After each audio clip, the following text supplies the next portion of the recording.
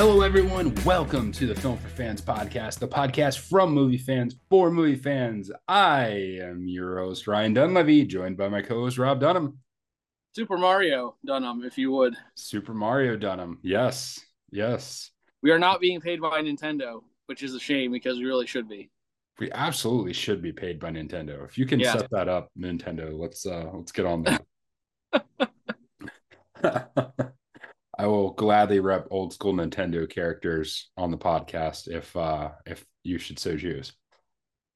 But this is not a video game podcast. It is, in fact, a movie podcast, and we will have an excellent show for you. We'll, of course, dive into the box office, and we'll talk about Netflix cracking down on passwords or trying to kill its own business.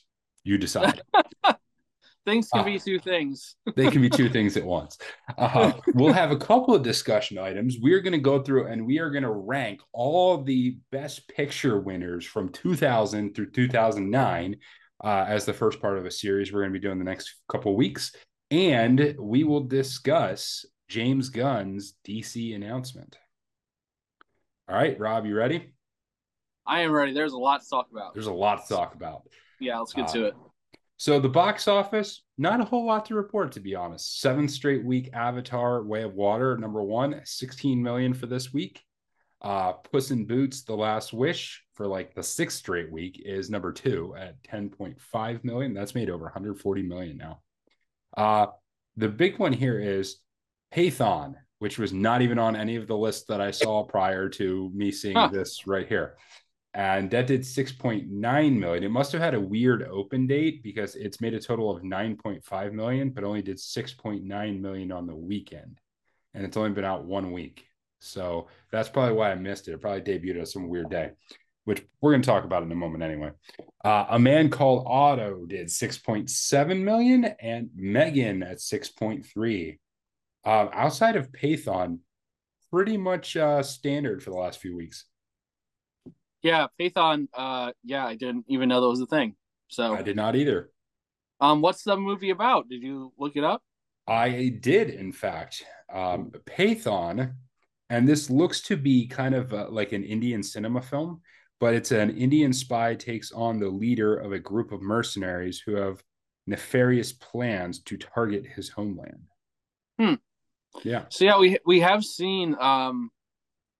seen some of these movies coming over from the Bollywood studios because they do have a following, and it's very interesting to me that so it varies from region to region, like if you're gonna have these movies in your cinema. But I don't know if you've noticed this, but I have noticed this because I look at Showtimes all the time. Yeah. The Regal Cinema in Lancaster carries these. They do. They carry them on a regular basis. It's very fascinating to me that clearly there's an audience in Lancaster County that, and I it seems clear from the numbers that there are audiences all across the country that are coming out to see these movies, but they're definitely not as wide release as like a major Marvel movie would be, or an animated movie or something like that.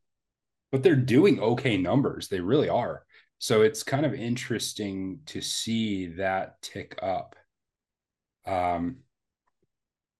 To see that tick up in terms of their exposure, their amount of theaters they're in, the amount they're producing. So I wonder if that kind of means that outside of US box office, that Indian box office and Indian film industry might be one of the next biggest. Yeah. So yeah, I mean we've heard for years about the reach and power of Bollywood, how it is very established tradition. I mean, it's very analogous to the anime idea that's been huge in Japan and China for such a long time, and now I think we're starting to see more people gravitating towards one, embracing their own culture, and two, checking out other cultures. And I think that's why we're seeing things like this start to gain a little foothold and traction. I also wonder if there's not a part of it where there's been an opening for some of these things because of how stale Hollywood has gotten. And I wonder if it's just hitting a niche with uh, a segment of customer or a segment of fan base that's just dissatisfied with what's coming out in the American box office. Yeah. So I don't know. We'll have to pay attention to that going forward and see if this trend continues to hold. All right. Well, we have a number of movies coming out this weekend. Now, not all of these will be as wide a release, but they are out there. And the biggest ones are there's three big ones that we can focus on here. And the first one is Knock at the Cabin. And this is the newest M. Night Shyamalan movie. And it's while vacationing, a girl and her parents are taken hostage by an armed strangers who demand that the family make a choice to avert the apocalypse. And this stars Dave Bautista, Jonathan Groff, shout out to the Lancaster actor, Ben Aldridge, and Nikki Amuka Bird. So, and Rupert Grint is in there. So, yeah. Of Harry Potter fame, that is. And so, yeah, latest M. Night Shyamalan movie. And so we have that one. The next one up is 80 for Brady. And you've probably seen a lot of trailers for this. This has been widely promoted. A group of friends made it their lifelong mission to go to the Super Bowl and meet NFL superstar Tom Brady. And this stars Rita Moreno, Sally Field, Jane Fonda, Lily Tomlin, Harry Hamlin. And of course, you will be getting cameos from, of course, Tom Brady and I believe some other former Patriot players as well. So that's 80 for Brady. And the third big release is an animated movie. And this is, sorry about that, The Amazing Maurice. The story follows Maurice, a good streetwise cat who has the perfect money-making scam. He finds dumb-looking kid who plays a pipe and has his very own horde of rats who are strangely literate.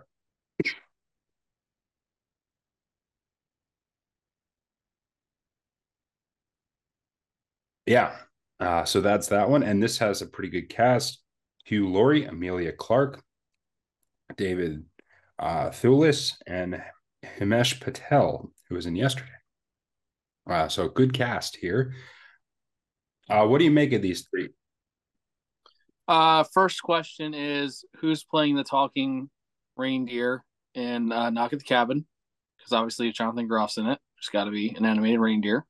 But actually, I'm very excited about Knock at the Cabin, based on a novel called The Cabin at the End of the World, which is quite good. I would say that I am cautiously optimistic about this because the few opportunities that M. Night has had to adapt other people's material have not gone that well. So we'll see. The Last Airbender. Yeah, because he doesn't typically do things that are written by other people. Yeah. So this will be very fascinating to see. It looks good to me, and I do have a lot of faith in Dave Bautista. I think he is the best actor that was a former wrestler, and I don't think it's very close right now, in my opinion. Yeah, no, I agree. So I'm always interested to see him in things. And I have zero interest in seeing 80 for Brady. Even if I were still a Patriots fan, I would have zero interest in seeing 80 for Brady because it seems like the dumbest thing I've ever heard of in my entire life. You know, the fan base, if you go to see this movie, you are going to be surrounded by old women. Yeah. It's going to happen. Yeah. It'll be interesting to see what this does at the box office. And I don't know if there's a way to gauge like what the audience for this movie is, because I don't know that you're going to draw out a bunch of NFL football fans to go see a bunch of old women shriek about Tom Brady. So I don't know exactly. I mean, is the audience just simply older women for this movie? I'm not sure. Maybe this will be the first movie that they track ticket sales by how many AARP discounts were used. Yes, there it is. Oh, well, I think since we got a lot of content, let's just stop there. There is some smaller movies out, including an anime movie that's coming out, but we can leave that for later. But let's move on to our another news item. And that was the news that Netflix will be cracking down on password sharing. And so this is really interesting. They are looking to crack down. All streaming services kind of know this is an issue, but Netflix apparently is going to try and do something about it. There's varying guidelines as to exactly what this is going to look like. One of the kind of enforcement mechanisms seems to be that you have to check in on your home Wi-Fi at least once every 30 days on the home of the accounts that you have to check in on. So like if it was me who purchased the account, then every device has to at least check into Netflix from my personal home network every 31 days. So there's kind of still ways around it, seemingly. But it's going to do more location tracking, all sorts of things, more double identification type stuff. Yeah, it's really trying to crack down on the rampant password sharing. Rob, this is obviously getting a lot of negative reactions from people. What are your thoughts? I can kind of see there's kind of two issues. You can kind of see both sides of whether or not password sharing should be a thing, and that's a kind of separate idea as to whether or not this is actually a good thing for Netflix to tackle. Yeah, the general conceit here obviously is that you're trying to make more money. Yeah. By broadening your user base by making more people subscribe. But I I really don't think they've adequately gauged how many people they're going to lose. I think they're going to end up I think it's going to be a net negative. I don't see any way that it could be otherwise because I think a lot of people are going to be fed up to the point they're just going to stop using it. And in my opinion, the quality of what's available on Netflix is not high enough for them to do something like this. Yeah. Yeah, I think you've hit the nail on the head right there. I think what this forces you to do is to evaluate how much you really want Netflix's content. And I think a hard look at Netflix's content list, and you're like, I'm good. I think that's the reaction a lot of people are going to have. So, whereas before, while there was password sharing, somebody might be willing to check out a series, in which case Netflix still gets to brag about the amount of views and clicks and all those sorts of things that their new shows are having, which affects like the impact and affects things like nominations for Oscars for movies and that sort of stuff. But I think if people start to look at hardcore, okay, do I really want to pay for this? I think they're going to say no. I mean, on a surface level, I get it because it's like that's the whole point. We put out content, you pay for the content. And if you're not paying for it, I get that. Companies are like, yeah, we shouldn't do this. But I kind of view this as kind of like movie theaters and sneaking in candy. Like every theater knows that it does it, that people do it because they charge outrageous prices for their food, but yet they still sell plenty of food and they still make a ridiculous amount on the food that they do sell at the theater. And people are still coming in with bringing their own food in. So I don't know that it's a problem. I don't know that this is the first thing that Netflix should be tackling. Yeah, quick sidebar to that. I recently found out that a lot of theater chains no longer have that restriction. Really? They just didn't tell anybody, huh? Yeah.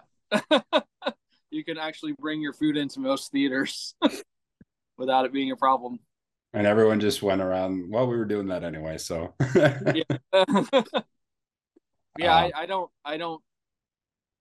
really see the end goal here for Netflix. It just doesn't make a lot of sense. I guess they're assuming if they call a certain amount of people that eventually they'll be able to build that base back up with new people. But like I said, in order to do that, you have to have something that's going to draw people. And I don't think there's a whole lot of that currently in their rotation. Yeah, and largely, I've one of the things I found is that I think one of Netflix's problem is content glut. They have way too much content, and there's almost no filter for like quality. They went and just bought a whole bunch of content, and it's hard to say most of it's very good. And so I think they're behind some of the other services. They're clearly behind HBO when it comes to original content because HBO is a TV network that built out into HBO Max. So they already had established shows and that sort of thing. But I think even like the shows that are on Amazon and some of the other shows are just better. And some of the other streaming services like Paramount have direct from TV networks to rely on. And so, yeah, I just think of all the problems for Netflix to tackle, I don't know that this should have been the one on priority. And it's kind of like, they're the first ones blazing the trail, as it were. So the first ones cracking down on password sharing are going to be the ones who get bloodied. Yeah. And the issue is too that they have a lot of content, but they seem very unwilling to commit to shows that are successful. I mean, the only one you could really point to, I guess there are a couple you could point to. You could point to Ozark. You could point to Stranger Things. But there's not a ton of shows they've done that last. Yeah. They seem to do 1 or 2 seasons, then give up on shows that develop a following. And if you consistently pull the rug out from under people like that, and we've seen the same thing with the Fox network and science fiction shows. Yeah. People are going to be very hesitant to trust you. And I think Netflix is losing that battle right now with a lot of people. I think people are very hesitant to invest themselves emotionally in a Netflix show because they don't really believe it's going to last. Yeah, for sure. And that's the issue. That's the issue for Netflix. And so that's why it doesn't feel like tackling this should be what they're making headlines for right now. Okay. But now let's move on from that, and we will move on to our discussion. And so we're going to do a number of features leading up to the Oscars this year. And one of them is we're going to go through do a 3-part series ranking the best picture winners. So we're going to do this week, we're going to do the years 2000 through 2009. And we will rank the 10 best picture winners in order of which ones we think are best. And we'll have a little discussion about them. So just to give you a rundown of which movies won the Oscars from 2000 to 2009. In 2000, American Beauty won. 2001 was Gladiator. 2002 was A Beautiful Mind. 2003, Chicago. 2004, Lord of the Rings, Return of the King. 2005, $1 Million Baby. 2006, Crash. 2007, The Departed. 2008, No Country for Old Men. And 2009, Slumdog Millionaire. So that's your 10 movies we have to work with, and each of us independently ranked our 1 through 10 on those, and we're going to just discuss them for a moment. So Rob, if we're going for number 10, what's on your list at number 10?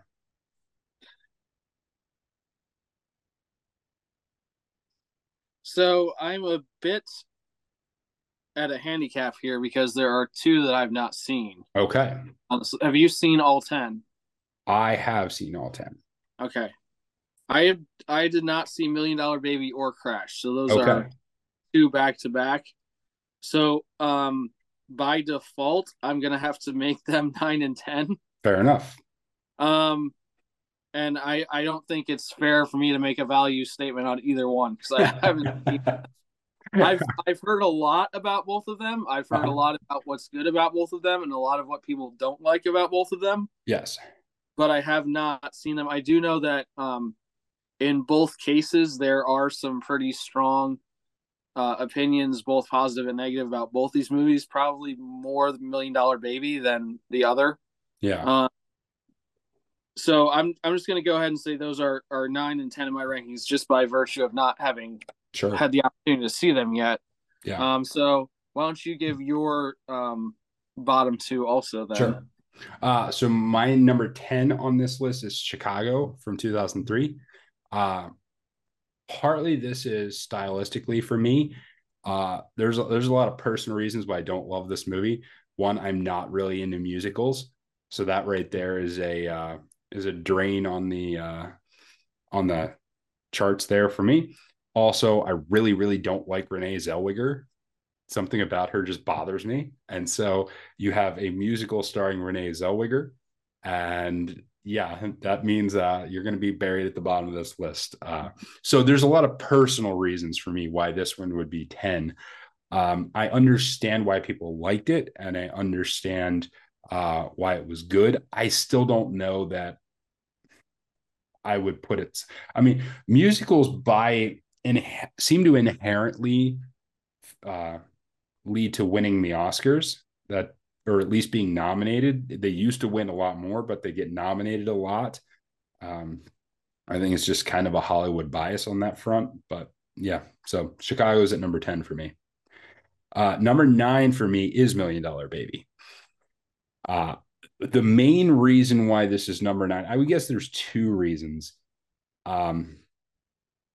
One is this is not a movie that after you watch it, you're like, oh, I'm going to buy that and watch it again. The nature of the content of it, and I mean, there is some controversial elements to it, and I did not like, there's a reason why people didn't like this movie, and I think it's a valid reason.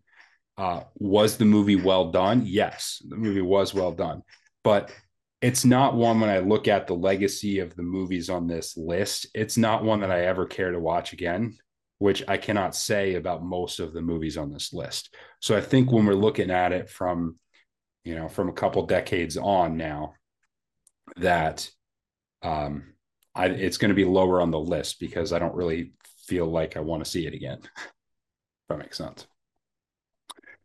All right, so let's move on to number 8. What do you have for number 8, Rob? So number 8, and I'm going to guess this might be slightly higher on your list, but I have The Departed at number 8.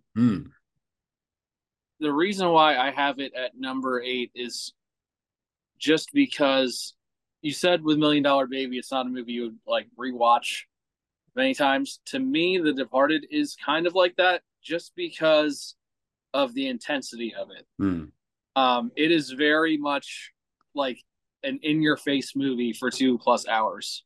Yeah, there is no holding back. Like, I can't deny that it's from all accounts a very realistic portrayal of what like an inner city mafia gang type culture would be. But that culture, man, is harsh. I will say that I occasionally use interesting language, but this movie is that to like 11 at times. Yeah. I would say almost to the point where it feels unnecessary in some points, which is hard for me to feel that way really about a movie because I have a pretty high tolerance. But I do think like the overarching negative I would say about this movie for me is just that it is like it's the intensity just seems ratcheted up throughout almost the entire movie. Yeah, there's not really a moment to relax. And so I think some people would say that's probably its like best point, but for me it made me not want to like go back to it, revisit it over and over again. So I still think it's a good movie. Yeah, and don't get me wrong, but it's not like a favorite movie of mine, so that's why I have it at number 8. All right, so number 8 for me is Crash. It's an ensemble movie.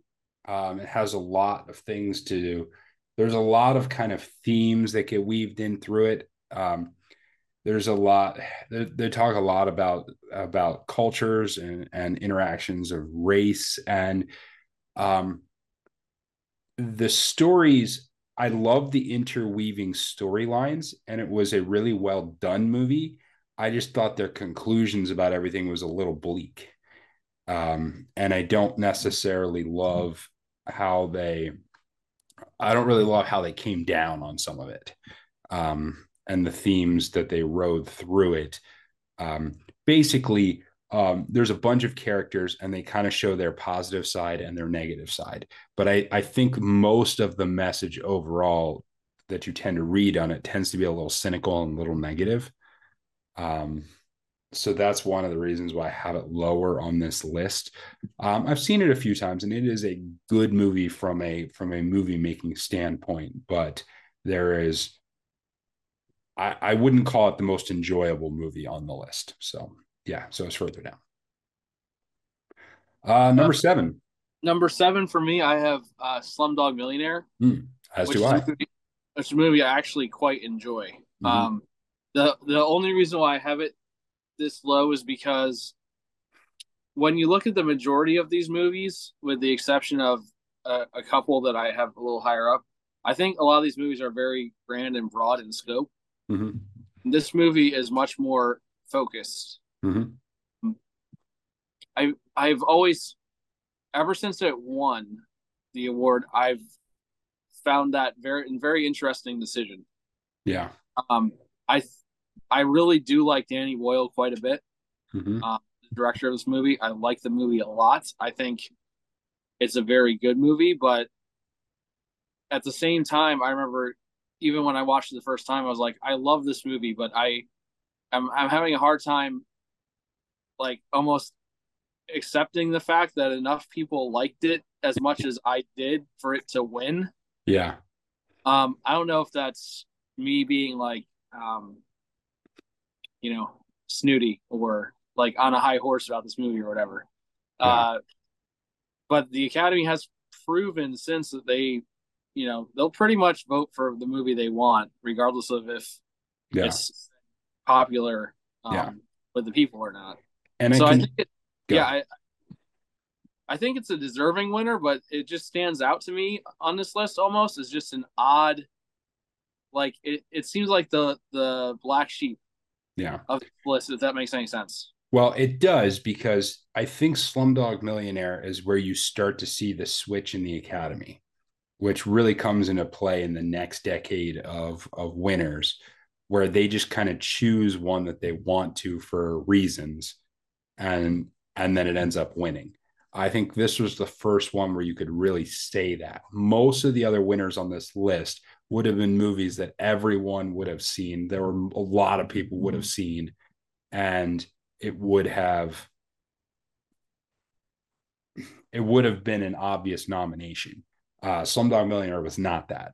The reason why it's kind of lower on my list for me is partially some of the stuff you said, but also partially because it starts to feel dated. Especially with the format of like the Who Wants to Be a Millionaire type game show in India. Like we're so far past like that format and that type of like primetime game show being relevant anymore. That I don't think, I just think it starts to feel a little bit dated, even though it's still a very good movie and a good story about, overcoming odds and all those type of things. So the poignancy is still very much there with Slumdog Millionaire, but I think it's a little dated. All right, number 6. Number 6, I have Chicago. And we've talked about this before. There's clearly, obviously, we agree on a lot of things, but then we have our slight disconnects on certain subgenres, and I like musicals more than you do. And that's probably due a lot to the fact that music is my life. Yeah. So I liked the musical Chicago before it was a movie. So seeing a movie version made of it was pretty cool. And I like how they did a lot of the numbers in the movie. As you can see, it's still not my top 5 for the decade, so I don't think it's like otherworldly. Yeah. I would not put it on the same level as I think we'll probably talk about this when we talk about the other decades, but I wouldn't put it on the same level as like La La Land. Yeah. I like that a bit For more sure. Yeah. Yeah. than Chicago, but I do think Chicago was pretty well done. But you've already talked about your thoughts on it, so I don't have a whole lot Sure. to say in an argument for it other than I like it. Which is really all the argument you need. Yeah. Number 6 for me is A Beautiful Mind. And I know some people might have this higher on their list. The reason I think from this point on, all the movies are exceptionally good. And so we're just parsing. I think for me, there's a clear top 3, and then 4 through 6 are really, really good movies that in any other decade probably would have been significantly higher on the list. A Beautiful Mind's a great movie. This was right in the heyday of Russell Crowe, where he kind of took the box office by storm and was the top guy around. He had just participated in another movie that's on this list the year before. And so Russell Crowe was like the top name in Hollywood at this point, playing the story of a man who slowly finds out he has schizophrenia. The aspects of this, I love the first half of this movie. Once we start getting into the mental health struggle aspect of it, I don't enjoy it as much. It's where a lot of the meat of the story is. But it's not my favorite. That topic is not my favorite topic to cover cinematically. So that's the only reason why it's at number 6 and not higher up on the list. But it's a very good movie. Yeah, I'm gonna go ahead and say my number 5 and number 4 because my number 4 is A Beautiful Mind. Okay. And I feel the same way about you as far as regards to the first half versus the second half of the movie. I do think Russell Crowe showed in this movie, especially right off the back of Gladiator, what a good actor he is because the characters in those two movies are vastly different. Yes. But he was believable as both. And I think that's the greatest test of an actor's ability. We talked about this with Daniel Craig, James Bond versus Benoit Blanc. The fact that they are two entirely disparate characters from each other, but he pulls both of them off, makes you believe he's both of those people. Yeah. So Russell Crowe was phenomenal in A Beautiful Mind. My number 5 was Lord of the Rings: Return of the King. I have it at number 5 because I feel in a lot of ways that it might not be the best movie in the Lord of the Rings series. Mm-hmm. And it kind of feels like an achievement award for the work that was done in the first two. Not that that's not deserved that it got recognition, but I've always felt that the win for the Return of the King was a win for all 3 movies, not just that movie by itself. Yeah. Yeah. And I love it, but that's just why I have it where I have it. Okay. Yeah. I'll get to it when I talk about it on my list. My number 5 was American Beauty. American Beauty is a fascinating movie. And we'll get to this one when I talk about one that I watched this week, but it's always interesting when you set up a movie by telling the audience right from the get-go that the main character is dead. The main character dies. That's always an interesting start to the movie. But watching the journey of the characters through this movie, it's really fascinating to watch all the interactions and the character interactions and how their storylines play off of each other, all affected in and around Kevin Spacey and his decision to just stop caring. To care, but not to stop caring. It's a really fascinating look at how one person's journey affects everyone else's. Also really interesting cinematography in this one and really interesting techniques used that really stand out and really draw your attention to the way it was shot. Sometimes that's a bad thing, but I think in a case of American Beauty, it's good. So that's what I have at number 5. For number 4, I have No Country for Old Men. This movie is great. I mean, it is great. The creepy character from Javier Bardem with the haircut and the the compressed air rifle, and like his weird language, friendo, and all the type of things about it. I mean, if there was not a more obvious like best supporting actor winner uh for being a bad guy, it was Javier Bardem in No Country for Old Men. And it's really a testament to like how we deal with the problem of evil. And so it just, I mean, it's amazing. It is amazing. There's some real tension in this movie. What did you have? So I did 5 and 4. Your number Yeah. 4 was Beautiful Mind. Beautiful Mind. Okay. So Number my number 3 was American Beauty, and I think it's fascinating / disturbing watching this movie now, knowing that a lot of Kevin Spacey's character turned out to be actually who he was as a person. I know, right? It completely changes how you watch this movie, and it's uncomfortable. Yeah. In a lot of ways. Mm-hmm. And it's also definitely not a movie Hollywood would make these days. Yeah. You could say that rightly or wrongly, but it's not a movie they would make these days. You mentioned the cinematography and some of the like fantasy sequences that he was having. Some of the editing in this movie transitions between scenes. This was one of the first movies that really jumped out to me as being very impressive when it came to stylistically. Yeah. How it looked, how it felt.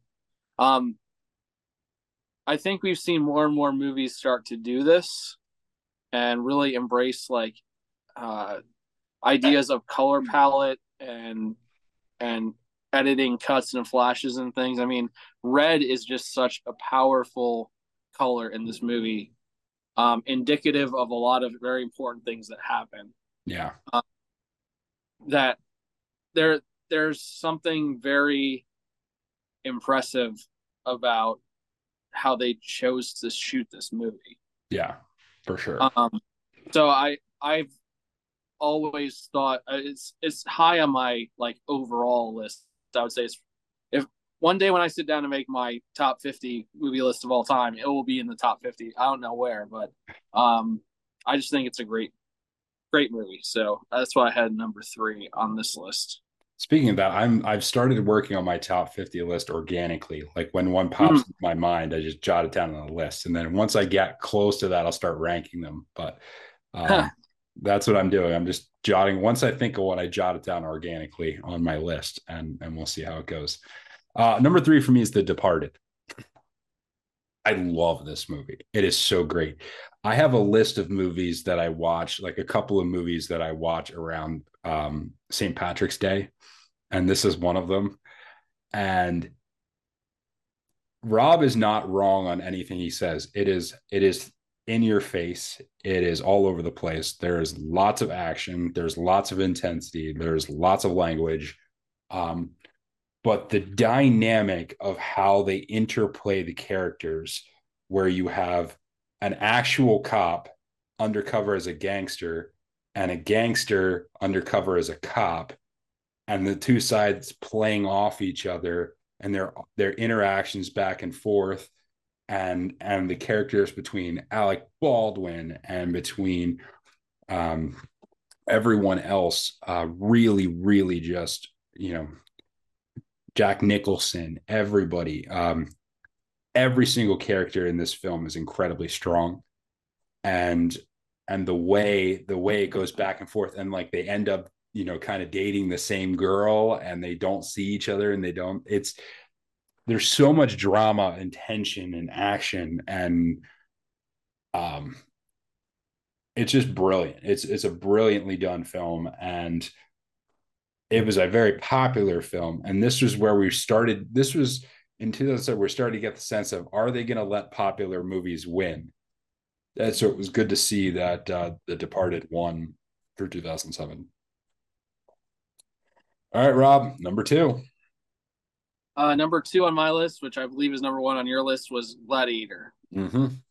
And that's just because I have a movie that I like better. But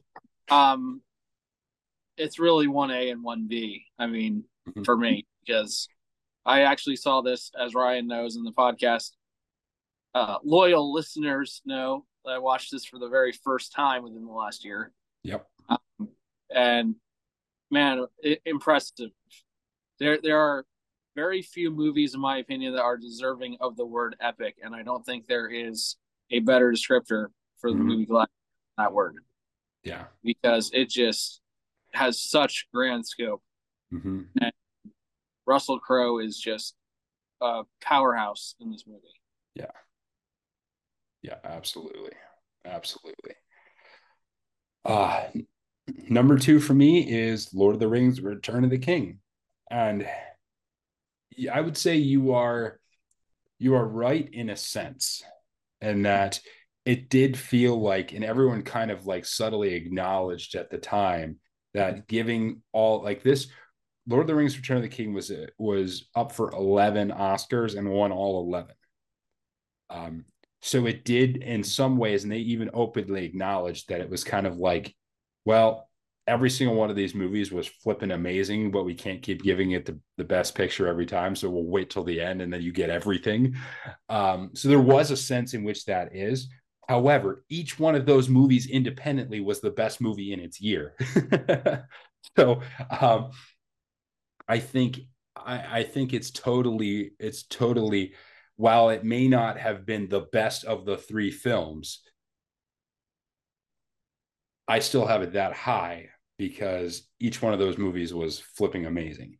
And so I know some people don't think they've aged well. I would not agree with that. I know some of the animation and some of those things, I mean, obviously as technology gets better, and these were made 20 years ago, as technology gets better, some of that looks more dated, but I still think the movies hold up. And it really, the world he created for each of those movies was unlike anything I've ever seen. Just as you said, Gladiator was epic, this was epic from like the fantasy aspect of it, and creating such a vivid world is incredibly difficult. And he pulled that off. Peter Jackson pulled that off in a way that I've never seen before, and I don't know that I've seen since. All right, number 1, Rob. So the only one that's left that I haven't said is No Country for Old Men. That's right. What's the most you've ever lost in the coin flip? And Sugars, the character played by Javier Bardem, is, in my opinion, the best bad guy I've seen in a movie. Oh yeah, it's amazing. And Tommy Lee Jones is great in this movie. Josh Brolin is good in this movie. The whole movie is good.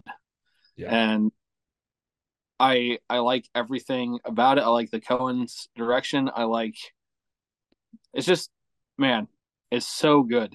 Yeah. It's hard. It's one of those things. There's something about the movies that are your absolute favorites that they spark something in you on a personal level. That, and I'm sure you feel the same way about Gladiator, that it's almost hard to really describe why they're so high because they just hit something in you and you say, this is a movie. Yeah. And that's how I feel about No Country for Old Men.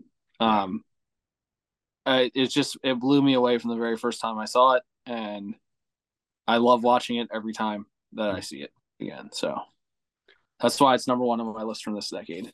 Yeah. This decade had so many excellent movies that won Best Picture. Like, the margins between some of these are very, very thin. Like, I have zero problem No Country for Old Men being number 1 on your list. But for me, it's Gladiator. I agree with you that it's sometimes difficult to understand why your favorite movies are your absolute favorite movies. And I think I used this podcast a couple months ago to explore that one for me myself. And that's why we did the 2-part revisited of Gladiator, and where we went through the scenes in the movie and talking about it. I literally sat down with this movie a couple months ago and wrote out every scene, wrote out what was going on and why I liked it. I have a giant list of every single scene on that movie and my thoughts about it. And my intention was to write an article about the best scenes, but I never got around to doing that. But I intend to revisit it at some point. But suffice it to say, it's very, very difficult to have an epic action movie that is trumped by its own story. And that is one of the things that Gladiator pulled off. It revitalized the whole sword and sandal genre. It brought Russell Crowe to the top of the profession. Ridley Scott in direction was unbelievable. The nature of this film, the scenery, the artistic element to it. You just don't see action films that are this beautiful and artistic.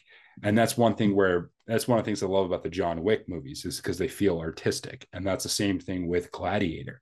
Although Gladiator piles on top of the action an unbelievably complex, intense, and detailed story. Every character in this is a dynamic character. So Gladiator, number one for me. All right. Well, thanks for exploring the rankings of Best Picture winners from 2000 through 2009.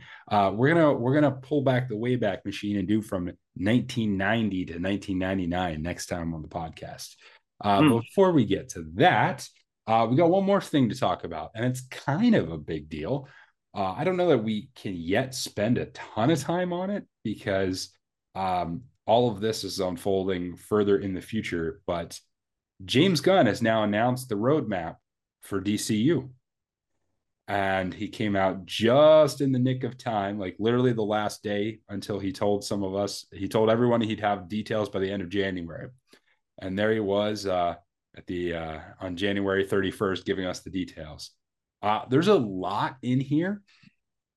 So highlights, basically an overview of this. He laid out basically a decade's worth of ideas, 10 films, a couple of TV shows, even some talk of some other things as well.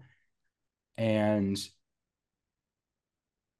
I'm not sure what to make of it, to be perfectly honest. What were your broad thoughts before we get into some of the detail? What are your broad thoughts on the announcement and what this means? So it's very broad and very wide reaching. Yeah. And ambitious. Mm-hmm. But the same could be said about Marvel when several years ago they released their plans for the shows and movies they were going to be coming out with over the next phase of things. I think it's a good idea to have an actual roadmap plan for things because I don't think DC has had that. Yeah. Seems has been very scattershot, very by the seat of their pants. So this feels like a step in the positive direction, but also there's a lot of trepidation or just unknown when it comes to all this because we really don't know if some of these characters can be adapted successfully into things people will care about because some of the characters they've tried to and they have not succeeded. Yeah. Or not succeeded as strongly as they would have hoped. What about you? What are some of your big picture? My big picture things is I felt underwhelmed by the announcement. When I look at what they were planning on doing. Now, if you're a comic book nerd and you know all of the comics and you know what things they're referencing are, you may be very excited about this. So I'm more than willing to say that someone with more knowledge of the source material he's drawing from might feel differently. But as someone who generally likes superhero movies, but was never a big comic guy, I'm not particularly excited and enthralled with what he announced. So let's get into the specific announcement. Phase 1, or he's calling Chapter 1, for the DCU reboot is called Gods and Monsters. And it will officially kick off with the first movie that they're going to do from this, which is Superman Legacy, which is currently slated to come out in July of 2025. Part of what he's saying is that everything from that movie onward will be considered canon. That doesn't mean some of the stuff that's kind of lingering in between won't end up in there eventually, but for sure, everything from that point on will be canon. They are announcing a series of movies, and the movies will be, in addition to Superman Legacy, it will be The Authority, which features Wildstorm characters, will join the DCU. Brave and the Bold, which will introduce its Batman and Robin, and you'll have a father-son story there. You'll have Supergirl, Woman of Tomorrow, and you'll have Swamp Thing. So those are the movies that have been announced. There are several other movies in the works along with those. The TV series, which will all be on HBO Max, which will all go to HBO Max straight. Creature Commandos. It's a 7-episode animated show featuring the Amanda Waller character, which will star Viola Davis. Booster Gold. Booster Gold uses basic technology from the future to pretend to be a superhero in present day. You got Lanterns, which is an enormous TV series event following intergalactic cops, Jon Stewart and Hal Jordan, as they uncover a dark mystery. And Paradise Lost, set in Themyscira, the home of the Amazons and the birthplace of Wonder Woman. So that's going to focus on like how it ended up with an island of all women. So that's the new stuff coming up, but they have a whole slate of things that are scheduled to come out between then and now. And they're kind of up and down on what their plans are for those specific features, other than to say that they're not necessarily going to be canon, but they're not really canceling them. What did you make of all this? So I feel the thing I'm most interested in, and it's not really a movie thing, but they've tried to adapt the Green Lantern into movies a couple times. Yeah. And it's been pretty universally panned. In fact, they made fun of the Green Lantern in Teen Titans Go the movies, which was very funny. And then you had Ryan Reynolds secretly admitted he'd never watched the movie and then sat down and was live tweeting the movie when he watched it for the first time. I think it was like a year or two ago, which was pretty funny. But I find the concept they're talking about with this TV show to be very interesting. I think the most interesting thing about this whole deal, and we've talked about this with DC before, that they've tried, it seems, to play into more of a dark type feeling than Marvel has, is given their location on HBO Max, I think they are going to have the ability to maybe carve out a different audience than Marvel has presently. Yeah. Now the question is that going to be a big enough audience for these things to be viable and successful? And we don't know the answer to that yet, because there has not been an overarching plan. One thing I will say is that one show that seems to be in the same kind of vein, at least spiritually connected to these upcoming projects, is Peacemaker, which has been pretty widely acclaimed as a good show. So the question is, are we going to follow that with more quality on HBO Max or DC? And there's a lot of question marks. And a lot of that, as we talked about before, some other things, is they have not really built a legacy of trust in their universe. Yeah. By how much they've changed things. Yeah. And they have a lot of properties out there that they're not sure what they're going to do with, but they're going to run. Like we're talking about Shazam, we're talking about The Flash, we're talking about Aquaman. You have the whole like side running Joker series. You have the side running Batman series from Matt Reeves. All that stuff is going to continue. So they're basically going to, their solution to this of having all these threads everywhere is just to tell you what's going to be in canon and what isn't. And that's their solution. It seems to be right now. Like, yeah, this is not going to be part of what's going forward. Enjoy. One thing I will say about the TV show aspect along with movies is I don't think it has helped Marvel. Not that some of the shows haven't been well watched, but I think with so much Marvel content, the more Marvel ties into their TV shows, the more that people are dropping out because there's just too much content for people to keep up with.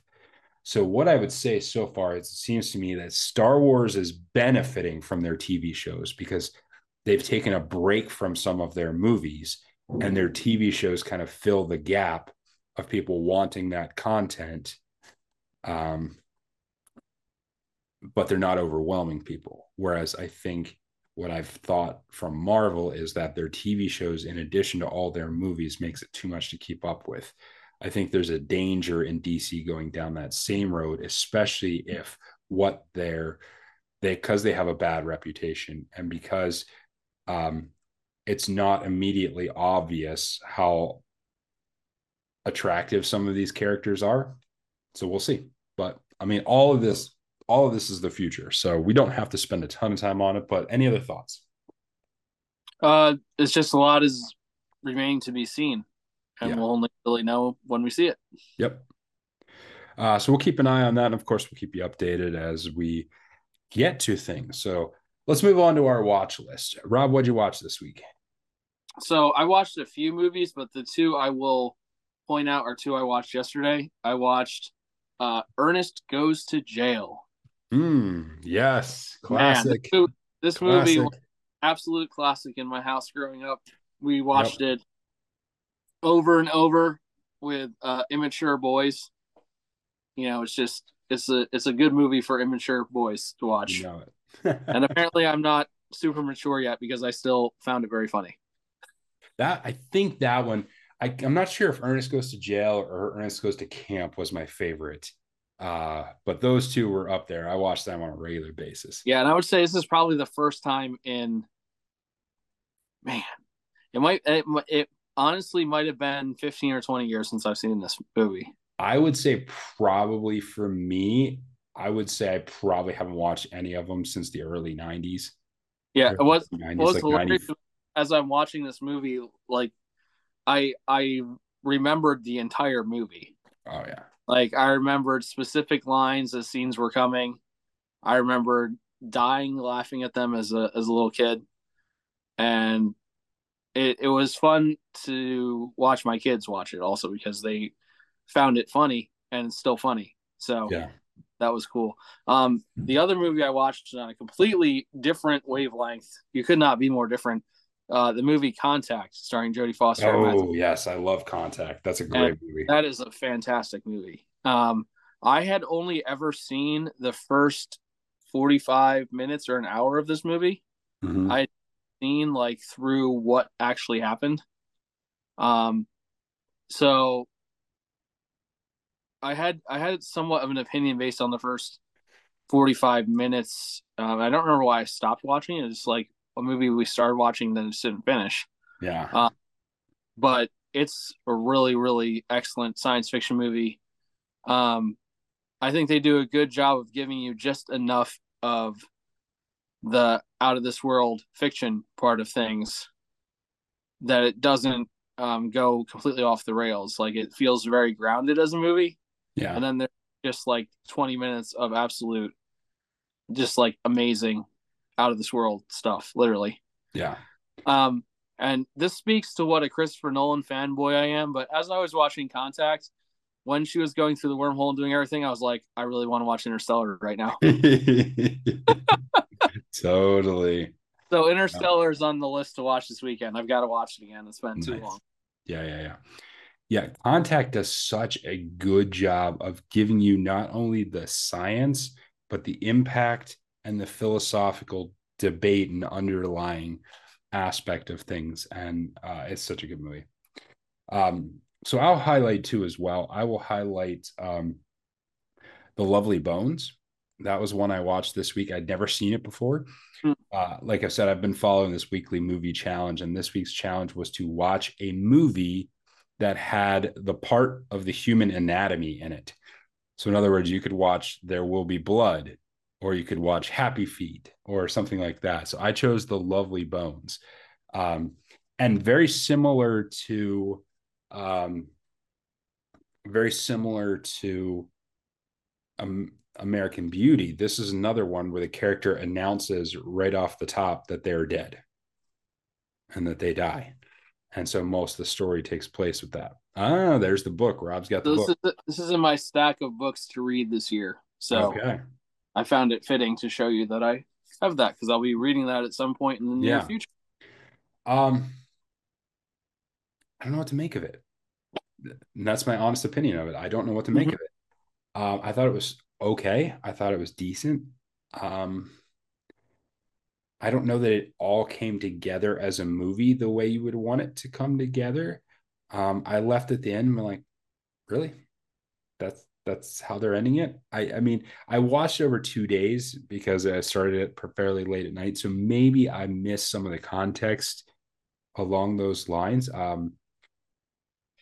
I You could tell that it belongs in the list of like that young adult fiction that was really really popular in the late 2000s, early 2010s.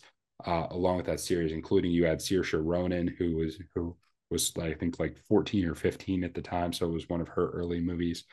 But it really belongs in that genre, but it's a much more serious type content than that. Um, so yeah, I'm not sure what to make of it. It's okay, but that's My about where I would leave it. my wife doesn't like one particular part of this movie, and Mm, that Gucci is the bad guy mm.